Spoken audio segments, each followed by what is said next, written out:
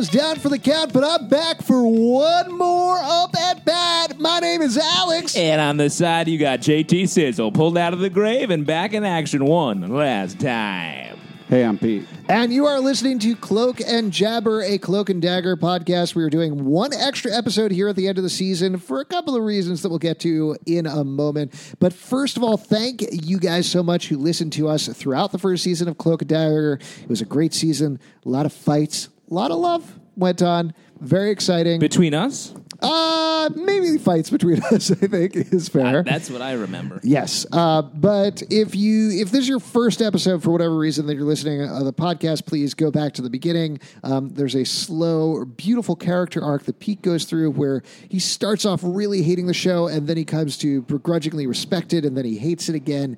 And then I think ultimately you ended up halfway between. I'm excited to hopefully like Blondie in the next season. It's a real will they, won't they? It's like she's a horrible person with the opportunity to be a great person, and I'm hoping that happens so I can start liking the show. Yeah, you should check out a thing called character arcs on television, Pete. Oh, man, if that was just a great wiki we could send Pete.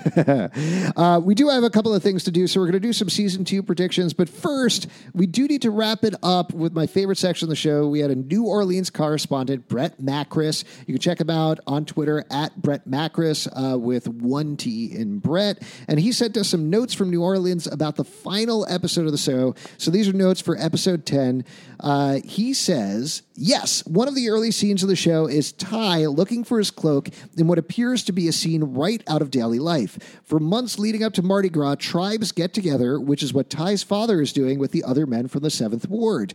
They plan, design, and sew their elaborate costumes and headdresses. Every year is a different theme, style, and color. The costumes shown are very indicative of what they look like, traditional Native American influences, but like they got sent out to a rave. A lot of pride and work goes into them and often get donated to charities and museums once Mardi Gras is over. What a lot of people don't know about Mardi Gras in New Orleans is that it is not just one day, it's a season. That season starts off after 12th night, the 12th day of Christmas, and ends on Fat Tuesday, Mardi Gras Day, the day before Ash Wednesday. Depending on when those things fall on the calendar, Mardi Gras can last 3 weeks or a month and a half. This is important to understand when we see Ty walking down the street amongst the parade. This is probably one of the many parades that go on during Mardi Gras season. As it gets closer to Fat Tuesday, it's possible to see multiple parades almost every day. What a paradise. Yeah. We got to get down there. You know what? We should tape the second season of our podcast in New Orleans. I love it. And send Brett to New York for no reason. Yeah, he should be up here covering our families. He can send us notes about our lives. That would be nice. Hey, Justin, they fired you today You for weren't not there. coming to work. And we can be like, I'm drunk. Brett continues. I'm in a parade right now. Brett continues. Each float is designed by a crew, spelled Krewe. That crew is responsible for designing the float costumes, picking beads or trinkets to throw the crowds, and keeping in line with the parade's theme for that year. Each parade has a crazy name, which means nothing to anyone outside of New Orleans, such as Bacchus, Crew de Vieux, St. Anne, Zulu, and one of my favorite parades, you're going to like this one, Pete, Chewbacca's, which is a sci-fi nerd parade where you can see a whole crew of pink stormtroopers marching and dancing in line to YMCA and mashup themes like Jedi, Potter, Pirate Cruise. Pete is dancing right now. Are you doing the YMCA? Is that what's going on? I'm just, in my mind, I'm mentally being a Chewbacca marching in the parade. Great, well said. All right, the scene where Ty gets arrested might be Mardi Gras Day, but it just isn't insane enough, and there aren't enough people dressing in crazy costumes. So this is something we kind of talked about on We the did. I podcast actually a little appreciate bit. that fact a lot because now it makes sense. Yes. People don't just wear the purple, green, and yellow shirts. They go full out, full costume regalia, and almost everyone is drinking or on drugs or both. Last year, I was on both, says Brett. Yeah, Brett. dude. Get it. Well, I think that's the end of our long sting on Brett. We're cops, and we're coming to arrest you. You admitted to Exactly. using drugs. Exactly. We're crooked New Orleans cops. So we're going to come Wait, and no, arrest that's straight edge New Orleans cops who are arresting people for using drugs, right? Straight edge, yeah. Yeah, I don't know. That's cool. Anyway, last year, Mardi Gras was also his birthday, he says, and things got hazy. The Voodoo ads telling of New Orleans disaster is impressive. This city has come back from the brink more times than most. Yep. Here are quote, if you were 504, you would know that. Ty's line speaks to the area code. People use it as their point of pride. Local businesses work it into their logos. And the float warehouse, where a good bulk of the action happens around as Tandy and Mina try to stop the terrors, but eventually Mina gets turned into a terror herself, he says, is awesome. I've never been inside one, but you can see them from the freeway. Before and after parades, you'll see the floats lined up outside. CBD equals Central Business District, a.k.a. Emeralds. Interesting. Where the crazy gas line runs through. It was an interesting choice to put TNT on top of the Superdome at the end, which we also talked about the choice there. If you recall, after Katrina, I think we do, New Orleans used the Superdome to house the thousands of people who were displaced with no other place to go, kind of like Ty and Tandy, although the Dome ended up being a pretty awful place to be for most of the people who had to call it home for that time. He says, wow, what a great season, and thanks for letting me contribute my small part of your show. It's great. And hey, Brett, thank you for contributing. Thank you. This is such a nice way to add great context to our discussion and somewhat argumentative conversation about Cloak and Dagger. Yes. What the really. fuck you mean argumentative? Oh, Jesus. Yeah, really, Brett, it has been great hearing your facts about it, and I hope you guys tune in next season. Hopefully it'll still be set in New Orleans, so we'll get some facts there. Let's talk about Season 2, since we do have a bunch of hits about what may or may not be going on there. The biggest thing that we know is that teaser at the end, Detective Bridget O'Reilly, not dead, coming back. There's been teasers that say next season is going to be Mayhem, and as we know from the comics, that is her vigilante name. What do you think is going to happen with her and with C&D? She strikes me as perhaps a villain that they can maybe turn into a sort of sometimes good, sometimes bad. Oh, so starts off like classic. At first they fight, but then they become friends. To me, it strikes me as almost like an Incredible Hulk situation where she's not going to really be in control. She's fueled by revenge. But the person she needs to get revenge on has been taken by Ty into his Dark Force. So who does she aim her anger at? I'm really hoping we get a Misty Knight kind of a couple episodes in this next season.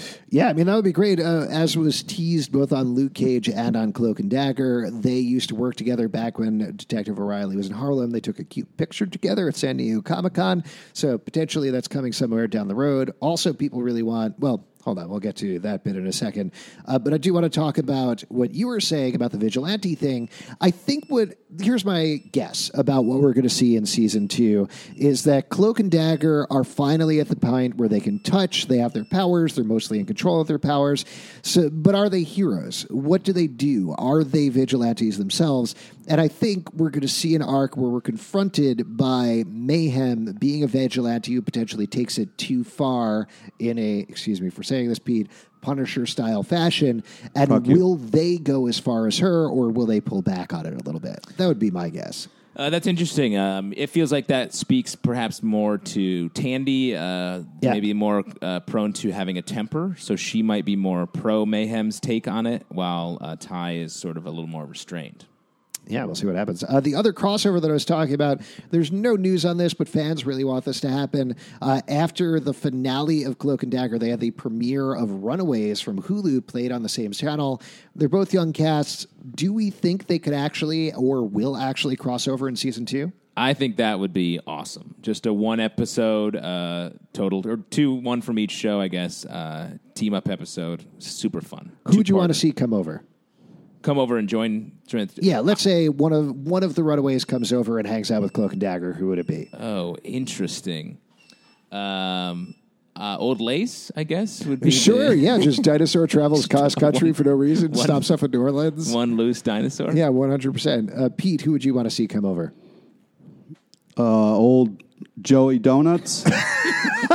don't fucking know. Not a fan of the Runaways. All perhaps. right, I'm going to say Nico would be great. I think Just Nico's a because great she got choice. the magic thing, she would mix well maybe with Emoji Girl and Auntie. That would be kind of interesting to see. I don't know. I think that would be a lot of fun. Really, I want to see the whole team. I want to see them Yeah. just end up in New Orleans for an episode, and they have to all hang. Like, that makes total sense. Now, I want to throw out something to you guys, my concern about the second season. The first season was so focused, particularly on the dual paths of Tandy and Ty. Cloak or Dagger.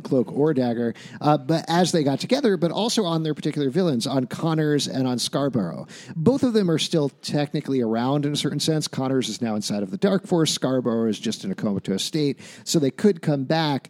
But have they essentially finished up the story of Tandy and Ty going into the second season? No. I think they've put Tandy and Ty separately. They've sort of repaired the damage that has been done to their lives because that started with the Roxxon event and that whole storyline.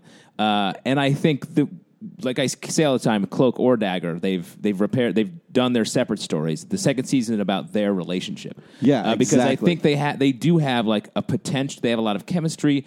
Do they have are they more than friends or not? Is that will that be a problem with them because of the way that they are, the way they treat the people in their lives that they care about?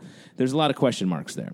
I think they are going to get together, or at least you think romantically, though, right? I think romantically something's going to happen in this second season, and that'll be part of the story arc. In the comics, so much of the relationship is about their romantic relationship. Well, I think the first thing they have to address is the fact that Ty isn't as good with his powers yet. They need to work on that a little bit. They also got to work on Tandy being a better person, and they also still got this huge Roxxon problem that they have to deal with. So I'm hoping that's where the second season is going to go. I mean, you're right about that. That we found out what the energy that Roxxon was drilling for, what it did, but we didn't find out where it came from or what it was about or anything like that. I don't know if they're going to tie this who keeps closely. turning it on? I know you didn't watch. Who keeps turning it on? It just keeps exploding because Right, but I mean, somebody somebody keeps saying we got to keep going after this. Oh, turning on the project. Yeah. I see what you're saying. I know you didn't watch Runaways, but one of the big things of the first season of Runaways was that they had a project to drill underground looking for a secret source of energy that turned out to be these gods called the Gibberim, but we didn't find out much about that as well. That might be a window to bring the two teams together for some sort of crossover. I do wonder if they're bringing that spelunking. together. Ooh. They can't bring them too close together. It's not like we don't want these series to become one show. That's true. Well, in Defenders also, they were drilling a hole in the ground to look for a source of energy, which turned out to be a way into Kunlun, which points to maybe shoddy storytelling. I'm just going to throw it out there. Here's the thing, but when you're a writer, you're like, where can stuff be hidden? Underground. Yeah. Space. Yeah. Where else? Somebody in the writing room was like, we got a real plot hole here. And they're like, hole. Big hole. Dig a hole. Dig a plot hole. And they were like, let's add more plot holes. And they did. The source of that energy is confusion. All right. Anything else you're looking forward to in season 2, either of you? I'm hoping for better people, less asshole moments. I'm really hoping I don't have to get angry at this show. I also hope they pay more attention to detail. I think sometimes the show was sloppy. That is not. Name one thing. Oh, fuck you, man. That whole basketball thing was bullshit. If you're going to have an actor who's supposed to be a good basketball player, you can't have some shitty guy making it look like he's never even seen a basketball in his life. You're like one of those people online that does those movie goofs things, which is like, I don't know, that actor was right-handed in one scene, and then he was holding that pencil in his left hand. This movie is garbage. I feel like that's the smallest thing to focus on. If you say somebody's an athlete, you got to at least make it appear like they're an athlete. He's a high school athlete. Yeah. And he's not like, the whole story isn't like, man, he's the best at basketball. He kept saying how good he was at basketball. But it turns out he's not. He's not good. Remember the episode? He got all messed up, and then he never played again. Tandy keeps talking about how good she is at thievery, but she's pretty bad at that, too. Yeah. I think this show is really great. It's my favorite Marvel show that's on the air right now. That's a ridiculous statement. It's aggressive with its storytelling. It takes a lot of risks. I think these characters and the actors that play them are great. How can you even compare it to like the first season of Jessica Jones? Jessica Jones is a great show with great actors, but it's not risky with its storytelling in the same way, and it stretches out so long. This show was highly efficient, concise, and told us. I will say, I think it was helped a lot by 10 episodes and actually having a broadcast length where it was restricted to about 42 minutes per episode. A lot of the Marvel Netflix stuff would be a lot better if it was quite a bit shorter. You're literally saying you want less of the thing that you enjoy. No, I want to be more focused. And I agree with Justin that I think one of the things that was really good that I'm nervous about them losing in the second season is the amount of focus they had for each episode. Yeah. Pete, particularly on the basketball stuff, which was so good and so accurate. Pete, if we podcasted 24 hours a day, which we almost do, it wouldn't be as good as us doing it for what we do now. Yeah, could you imagine if we spent like 5 to 6 hours over the course of one evening doing nothing but recording different podcasts? That would be terrible. We would be psychopaths if we did that. What do we have left to talk about?